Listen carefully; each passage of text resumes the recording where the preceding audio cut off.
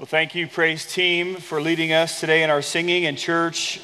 Wonderful, wonderful, and excellent singing. Please turn your Bibles to 2 Samuel chapter 1, if you will. Before we begin the sermon this morning, there are several things that I just want to update you on.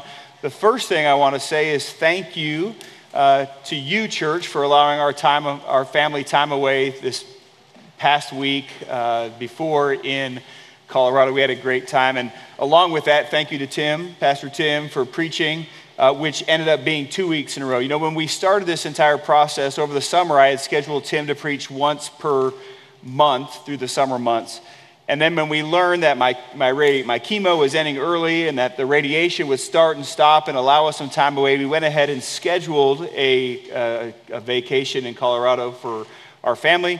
And that put Tim on for 2 weeks in a row. Grateful for your ministry here, Tim, and excellent encouragement through the Word of God. I told Amy in the car yesterday I was excited to get back in the pulpit because it's been 2 weeks since I've been able to preach.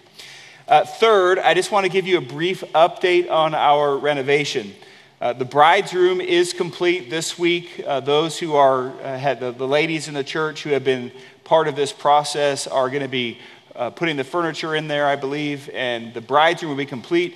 We are hoping and expecting that the parlor will be completed by the end of the month, but they're making great progress on it, and it is looking good. Another quick update I want to give you is that the church council has discussed our worship service plan. Now, when we moved to one service at the recommendation of the personnel committee and the church council, it was communicated that we would reassess here. That would happen at least through the end of the summer. So after we met just recently, the church council has decided that it's worth continuing with one service for the foreseeable future, as I have 2 surgeries upcoming here in the next several months. Now, on a side note, I've heard so many of you say, well, wish we could just stay in one service indefinitely, just keep going with that. And I agree, it's a wonderful thing to worship all together in one service. And you have been very gracious when it came to the rotation and it came to the overflow rooms, and I want you to know I'm grateful and thankful for that. However, with our current numbers, it's just, we can't continue with just one service, even though we're doing that for a short period of time again. You need to know that starting next week, we're going to have the overflow rooms back again, and I know Tim's going to be working on a rotational basis for Sunday school classes as we expect an uptick even more with numbers as the summer months are coming to an end and school is beginning. And finally, I want to give you an update on our children's director search. Our team continues to meet and to pray through and discuss options. And I just need to be honest with you, we have received very few resumes from qualified individuals for our full-time position. And of the individuals that we have received resumes from, several of those candidates have decided to pursue other things, and we have decided against several candidates. And this reality has caused our team to really depend on the Lord and seek the Lord and continue to pray as to what direction we should take. In light of that, the committee is actually very excited about an individual with whom we are currently speaking as we consider how to best meet the needs of our children's ministry in the future. Please continue to pray for this team and what that position may look like in the future. And we do hope to be able to bring some great news in a short period of time. So with that, again, please turn your attention to 2 Samuel and chapter 1. You know, it seems like there is no end to the stupidity of some criminals. I read an account earlier this year of 2 thieves who stole several gaming systems from a retail store in Gwinnett County, Georgia. Unfortunately for them, they forgot to charge up their Tesla, and they were caught at a charging station not far from the scene of the crime. In New Jersey, another guy went to a dealership and took a 2023 Chevy truck for a, quote, test drive.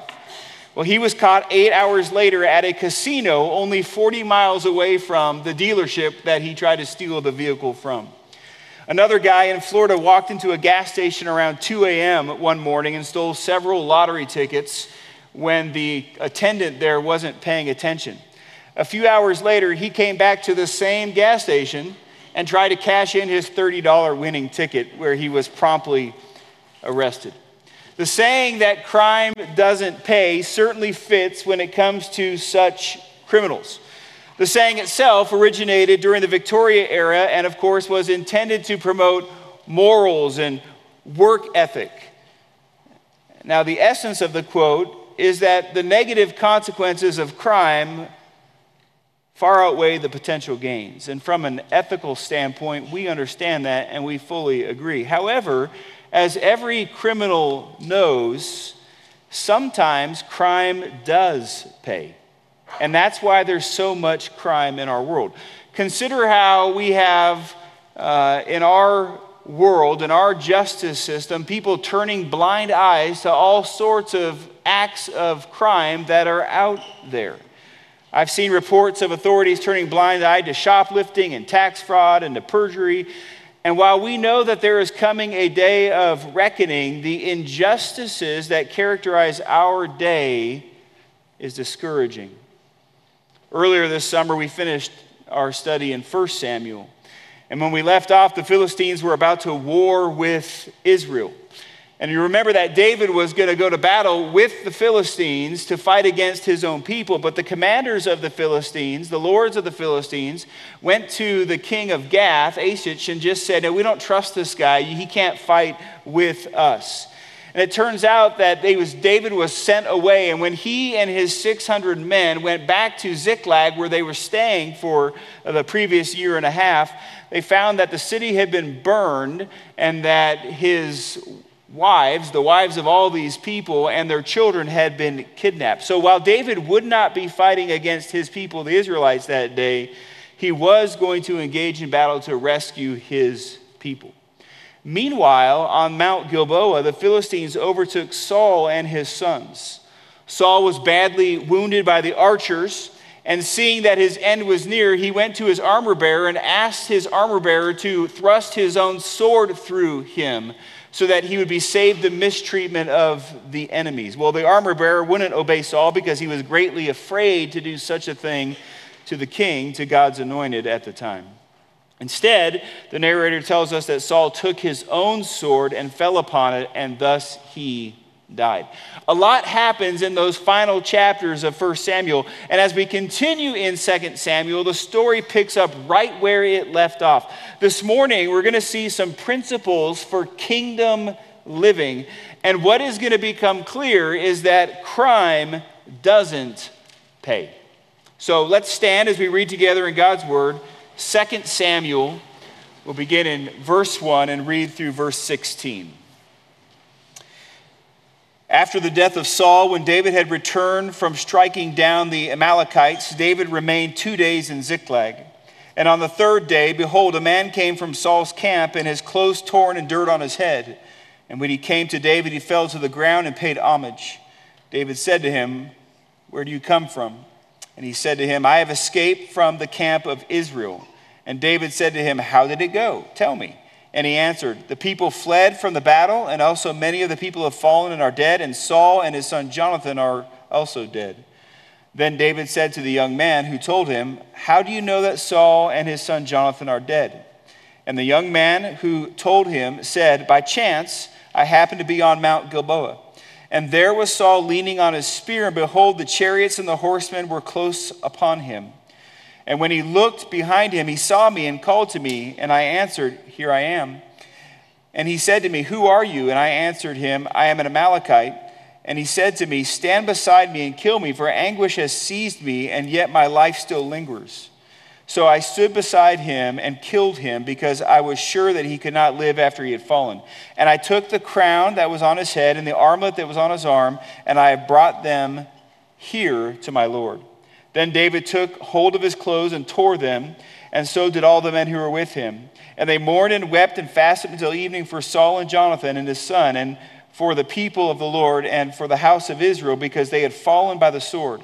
And David said to the young man who told him, "Where do you come from?" And he answered, I am the son of a sojourner, an Amalekite. And David said to him, how is it you were not afraid to put out your hand to destroy the Lord's anointed? Then David called one of the young men and said, go execute him. And he struck him down so that he died. And David said to him, your blood be on your head, for your own mouth has testified against you, saying, I have killed the Lord's anointed. Will you pray with me? Lord, as we are looking to your word today, really what we are wanting is your Spirit to move in this room and to move in our lives. We're praying together right now that you would teach us through your word, and that in teaching us, you would change us, that we would be people who are seeking after you and living according to the principles of the kingdom that we see evident here in the text today. So God, move in this place, have freedom in our own lives, change us. Help us to see Jesus Christ, the anointed Messiah, the one in whom we have life. In Jesus' name, amen. And you may be seated. Well, I can imagine that much was going through David's mind. He had just battled the Amalekites. He had just rescued the kidnapped people, and he returned to a place that had been his home for the previous year and a half, but seeing that it was now burned, the city where he lived was burned, David must have been thinking about how and perhaps where he was to start over. And I'm sure that David was curious as to how the battle was going between the Philistines and his own people, the Israelites. How was the battle going? It had been nearly a week now since King Achish, the king of Gath, had sent him home. Well, David was about to find out. We're told here in the text that on the third day after the death of Saul that David returned to Ziklag, and along comes the disheveled-looking man, torn clothes and a dirty appearance. And immediately, anyone who was looking at this man would have understood that he had taken the posture of someone who was in mourning, someone who was showing sorrow. So he approaches David and he falls to the floor and he bows down before him as to pay him homage. So what this tells us is that he kind of understood the big picture of what was taking place in Israel. He says that he was a son of an Amalekite, he was a sojourner, but he had been living there in Israel for some time now, and he understood kind of the direction that everything was going. And this leads to an obvious question as David says to him, who are you? Where did you come from? And the man says that he had escaped the camp of Israel and he was coming home from the battlefield. So how did it go? What happened? David had not heard what had transpired, what had taken place at this point in the war between the Philistines and the Israelites. So the unnamed man proceeds to inform him that things didn't go so well for the people of Israel. Many have died, many have fled. And amongst those who had died included the king and his sons, but specifically his son Jonathan. While David had no reason to doubt his report, he is curious as to how the man learned that the king was dead. And at that point, it's when the man tells David that he just happened to be in the area of the battle and that he saw the king leaning on his own spear. Again, you heard it read. He told David that the king called him over and asked him to kill him, to end his life because he was mortally wounded. And to prove that he was there, he went ahead and took the crown and the armlet from the king and then brought them to give to David. Now again, David had no reason to doubt the story that this Amalekite was telling him. He may have wondered how an Amalekite got so close to the camp of Israel. He may have wondered how it was just by chance that he was on Mount Gilboa at the time of Saul's death. But as far as he knew, this man was telling the truth. However, friends, because we know how King Saul died, because the narrator, the author, tells us in 1 Samuel chapter 31, we know that this man is not telling the truth. This Amalekite did not kill Saul. Listen to how Saul died again. 1 Samuel chapter 31, verses 3 through 6. The battle pressed hard against Saul, and the archers found him, and he was badly wounded by the archers. Then Saul said to his armor-bearer, "Draw your sword and thrust me through with it, lest these uncircumcised come and thrust me through and mistreat me." But his armor-bearer would not, for he feared greatly. Therefore Saul took his own sword and fell upon it. And when his armor-bearer saw that Saul had died, he fell upon his own sword and died with him. Thus Saul died, and his 3 sons, and his armor-bearer, and all his men on the same day together. Saul did ask someone to put him out of his misery, but the armor-bearer was too afraid to do it. So Saul brought an end to his own life by falling on his own sword. And friends, what we see, even in this little snippet of information, is that we are to be people who are driven by truth. We are to be people who are driven by truth. What was the man, the Amalekite, doing there on Mount Gilboa? We don't know for sure. In verse 13, we learn that he was the son of a sojourner, right? So he had been living in Israel for a period of time. And even though he wasn't an Israelite, Israel was his home. But why was he there? Was he part of the army? Commentators speculate that whether the man was actually even fighting in the army for Israel, or whether he was there simply to scavenge among the dead and just happened to come across the king in the right moment. And friends, we'll never know.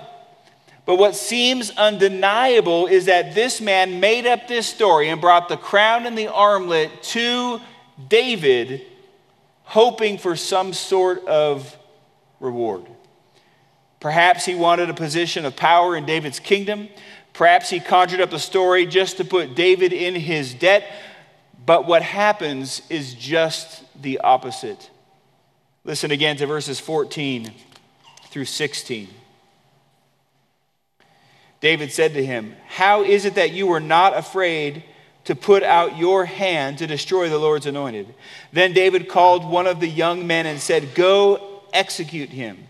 And he struck him down so that he died. And David said to him, "Your blood be on your head, for your own mouth has testified against you, saying, 'I have killed the Lord's anointed.'" Now listen, take a step back and see the tragedy of the whole thing.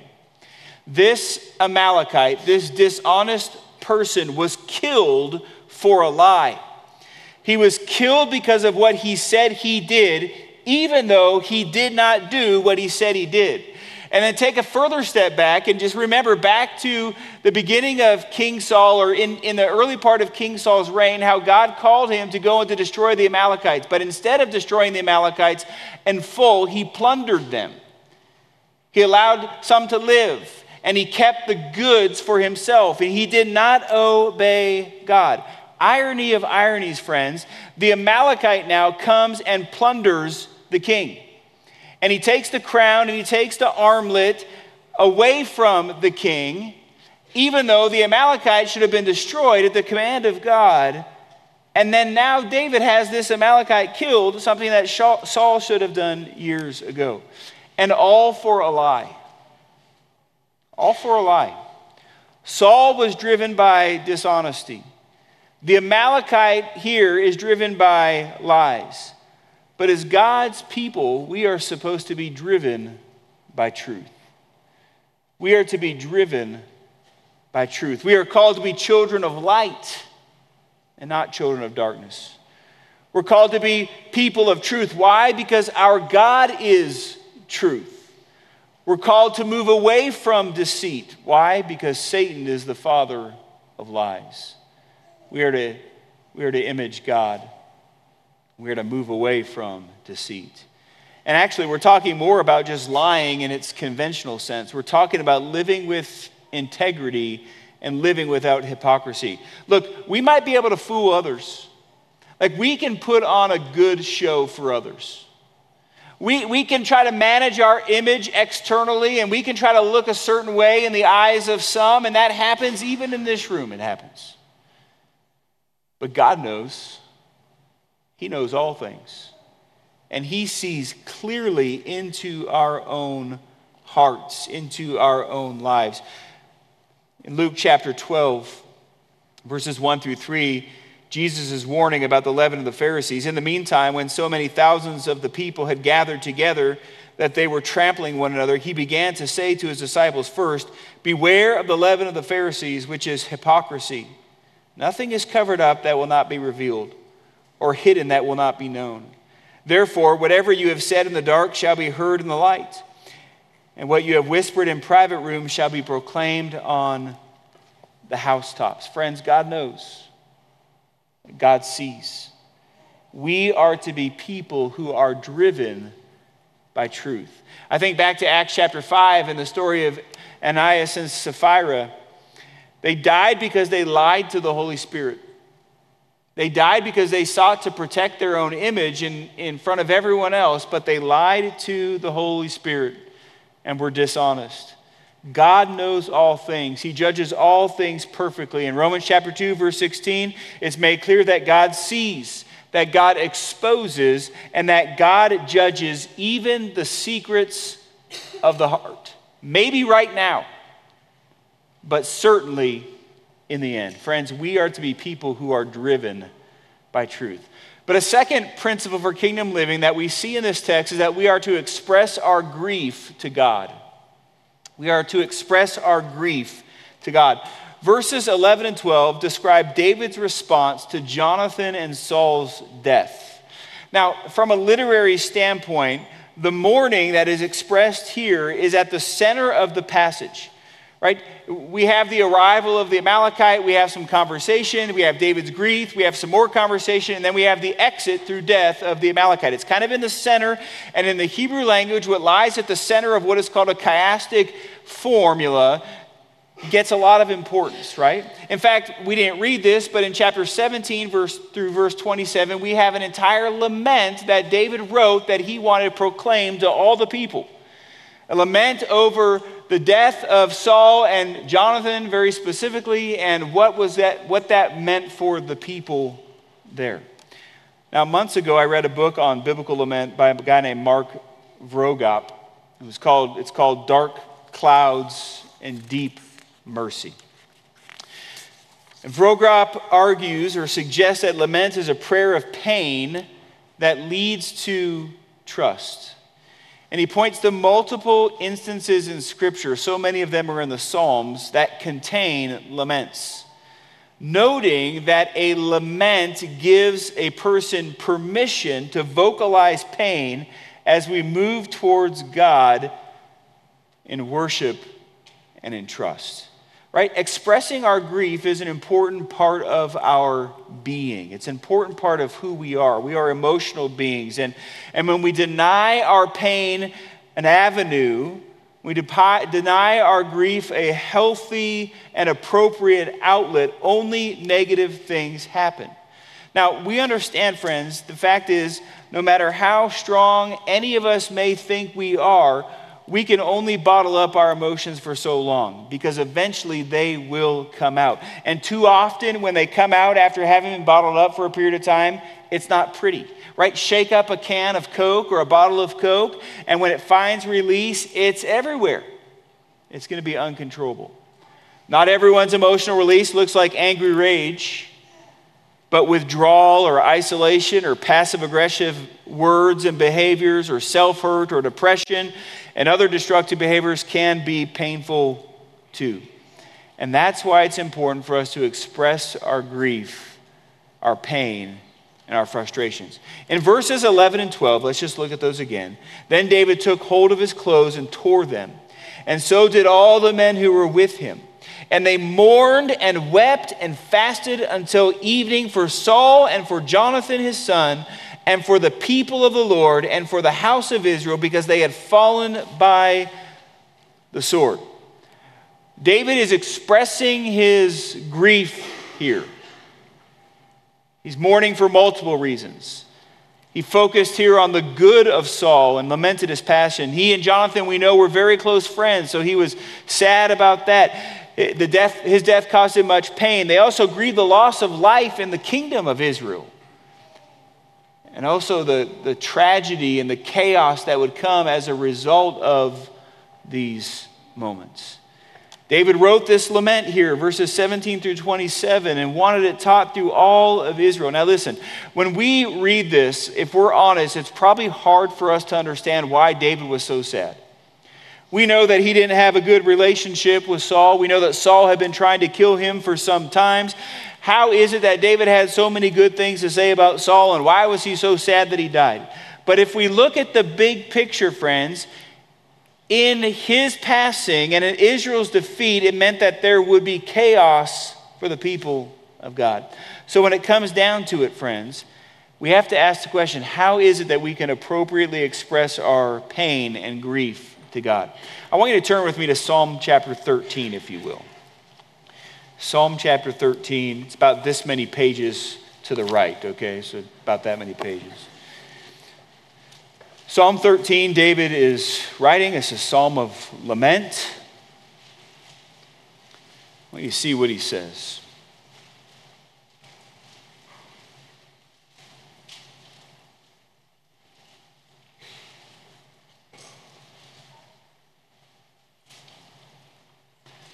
Some of you turned a little too far.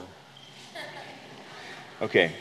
How long, O Lord, will you forget me forever? How long will you hide your face from me? How long must I take counsel in my soul and have sorrow in my heart all day long? How long shall my enemy be exalted over me? Consider and answer me, O Lord my God. Light up my eyes, lest I sleep the sleep of death. Lest my enemy say I have prevailed over him. Lest my foes rejoice because I am shaken. But I have trusted in your steadfast love. My heart shall rejoice in your salvation. I will sing to the Lord because he has dealt bountifully with me. Notice that David isn't holding back what he feels. In some sense, David feels abandoned. He feels like he's about to die. He's pained. He's struggling. And he communicates that. But if that's all David did, he could be guilty of simply complaining or blaming God or just have a poor attitude. It's easy to express our grief in a sinful way, but that's not what David is doing here. First off, notice that David is praying. He's taking his pain to God. He's not just spewing his complaints to anyone who will listen. He's turning his eyes to the Lord because that's where his help comes from. That's a major step, friends. When we face disappointments, when we face difficulties, when we face what seems like hopeless situations in our lives, we need to bring those pains to the Lord. But secondly, see here that David remembers who the Lord is. He recalls that God is worthy of his trust. He recalls that God is full of steadfast love. He even admits that God has dealt bountifully with him. And that's a big confession. Because think about the previous years of David's life on the run, hiding in caves, trying to avoid Saul's army who wanted to kill him. No, but God, you have dealt bountifully with me. One of the hardest things that we can struggle with in life is a sense of entitlement. We want things to go our way. We expect things to go our way. And then we can begin to believe that we deserve better and that we should be kept from struggles. And friends, this is a dangerous line of thinking. God doesn't owe us anything. Yes, he is faithful to his promises, but any good thing that we have in life is a gift of God, a gift of his grace.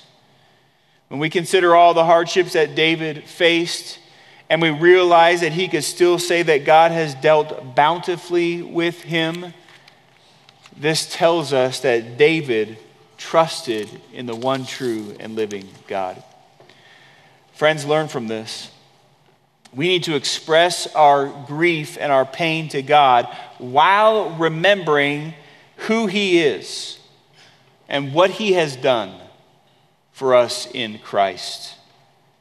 We need to look to him as the one who brings ultimate hope and restoration. Well, finally, we need to embrace a healthy fear of the Lord.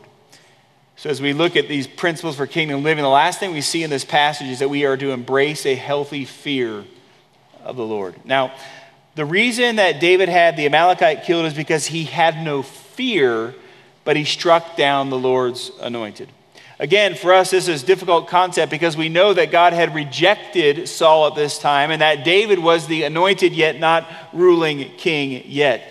However, David's firm position, as we saw multiple times in 1 Samuel, is that he would not lift a finger against Saul even when he had opportunity to do so. The Amalekite here, don't miss this, the Amalekite here is contrasted with Saul's armor bearer. Saul said to his armor bearer, "Take your sword and thrust it through me." And the armor bearer was too afraid to do it. He would not do it. But the Amalekite claimed that when Saul said to him, "Kill me," he did. Why? Because he had no fear. He had no fear. Now, friends, when we consider the Lord's anointed, we need to ultimately look to the Messiah, to Jesus Christ. Saul or David or any other Davidic kings were just placeholders pointing us to the one in whom we find the fulfillment of the promise of God, Jesus Christ. And the fear of the Lord ought to be a guide in our lives. Dale Ralph Davis, commentator, former pastor, suggests that the fear of the Lord ought to keep us moving in the right direction and keep us pure before the Lord. You know, I don't know if bowling is actually a sport or not, but one of the greatest inventions of the past probably 30 or 35 years is those gutters that can come, or those bumpers that come up and block the gutters when you bowl, right? Like, that keeps the ball from going off track. And the fear of the Lord, friends, is kind of like these bumpers that keep your lives from going off track. When we live in the fear of the Lord, recognizing his majesty, recognizing his glory, recognizing that he is worthy and that he has called us to righteousness and that we are to live for him, then our lives can be driven in the right direction. The fear of the Lord will keep us moving in the right direction. But apart from the fear of the Lord, friends, our lives run the risk of falling into the gutter. Of the early church, Luke wrote that it experienced peace as they walked in the fear of the Lord and in the comfort of the Holy Spirit, Acts chapter 9. In 2 Corinthians chapter 5, Paul suggests that knowing the fear of the Lord encourages him, motivates him to persuade others. Essentially, friends, without the fear of the Lord, we will not live a life that is pleasing to God. Now, the fear of the Lord isn't about worrying that when we mess up, God is going to smash us like a bug. It's not what it is. But it's about loving the Lord and desiring to please him. For those of us who have put our hope and our trust in Jesus Christ for the forgiveness of sin, our standing with God is secure. Jesus took our punishment on the cross and freed us from the wrath of God as he rose from the dead. And there is no condemnation for those who are in Christ Jesus. Romans chapter 8, verse 1. But as followers of Jesus, we need to embrace this healthy fear of the Lord. While our standing is secure, too many professing Christians act like they are beyond the discipline of the Lord, living as if God has no authority in their lives. I had a conversation with some friends this week, actually, who talked about just the state of the church in America and how there is so much worldliness everywhere.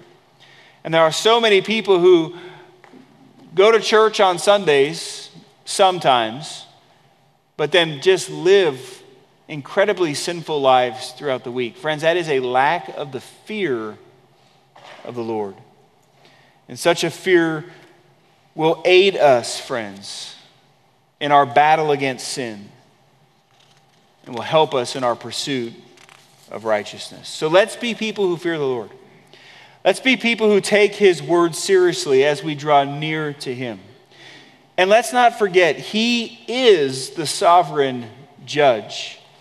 Hebrews chapter 10 and verse 31 makes it very clear that it is a fearful thing to fall into the hands of a living God. Ultimately, friends, a life of crime does not pay, especially when our crimes are against the most holy God. God will judge sinners. He will punish those who are not covered by the blood of Jesus. And if that's you this morning, friend, then I plead with you to hear this. There is life and forgiveness found in Jesus Christ through faith in his finished work on the cross and in the resurrection. But you've got to call out to him for forgiveness, and you have to place your trust in him. Apart from faith in Jesus, there is certain condemnation and judgment for your rebellion against him and his ways. But this morning, there can be life and there can be forgiveness. As we transition here to a time of invitation and surrender this morning, many in this room need to pray for grace to be driven by truth. There may be some who need to confess their sins and seek the cleansing of Jesus Christ as he promises to forgive us our sins as we seek after him. Perhaps there are some here who want to confess to God grief and pain and struggle in your life and ask him for help. Maybe you want to pray for others who you know are suffering, who are going through difficult times.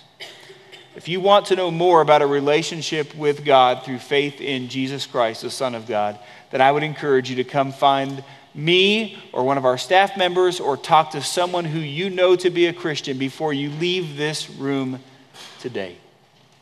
We're available up front if you have any questions about anything you've heard today, and most importantly, about the gospel of Jesus Christ. Will you pray with me? Lord God, thank you for your goodness and your kindness. Thank you for the way that you love us. Thank you for the completed work of Jesus Christ, how you have won the victory, how you have secured life for those who are in Christ, and how there is no condemnation, no wrath, because of the perfect blood of Jesus Christ. God, move in this room now. Move in our church. Help us to be people of truth who are living by the fear of the Lord. In Jesus' name, amen. Church, would you stand as we sing?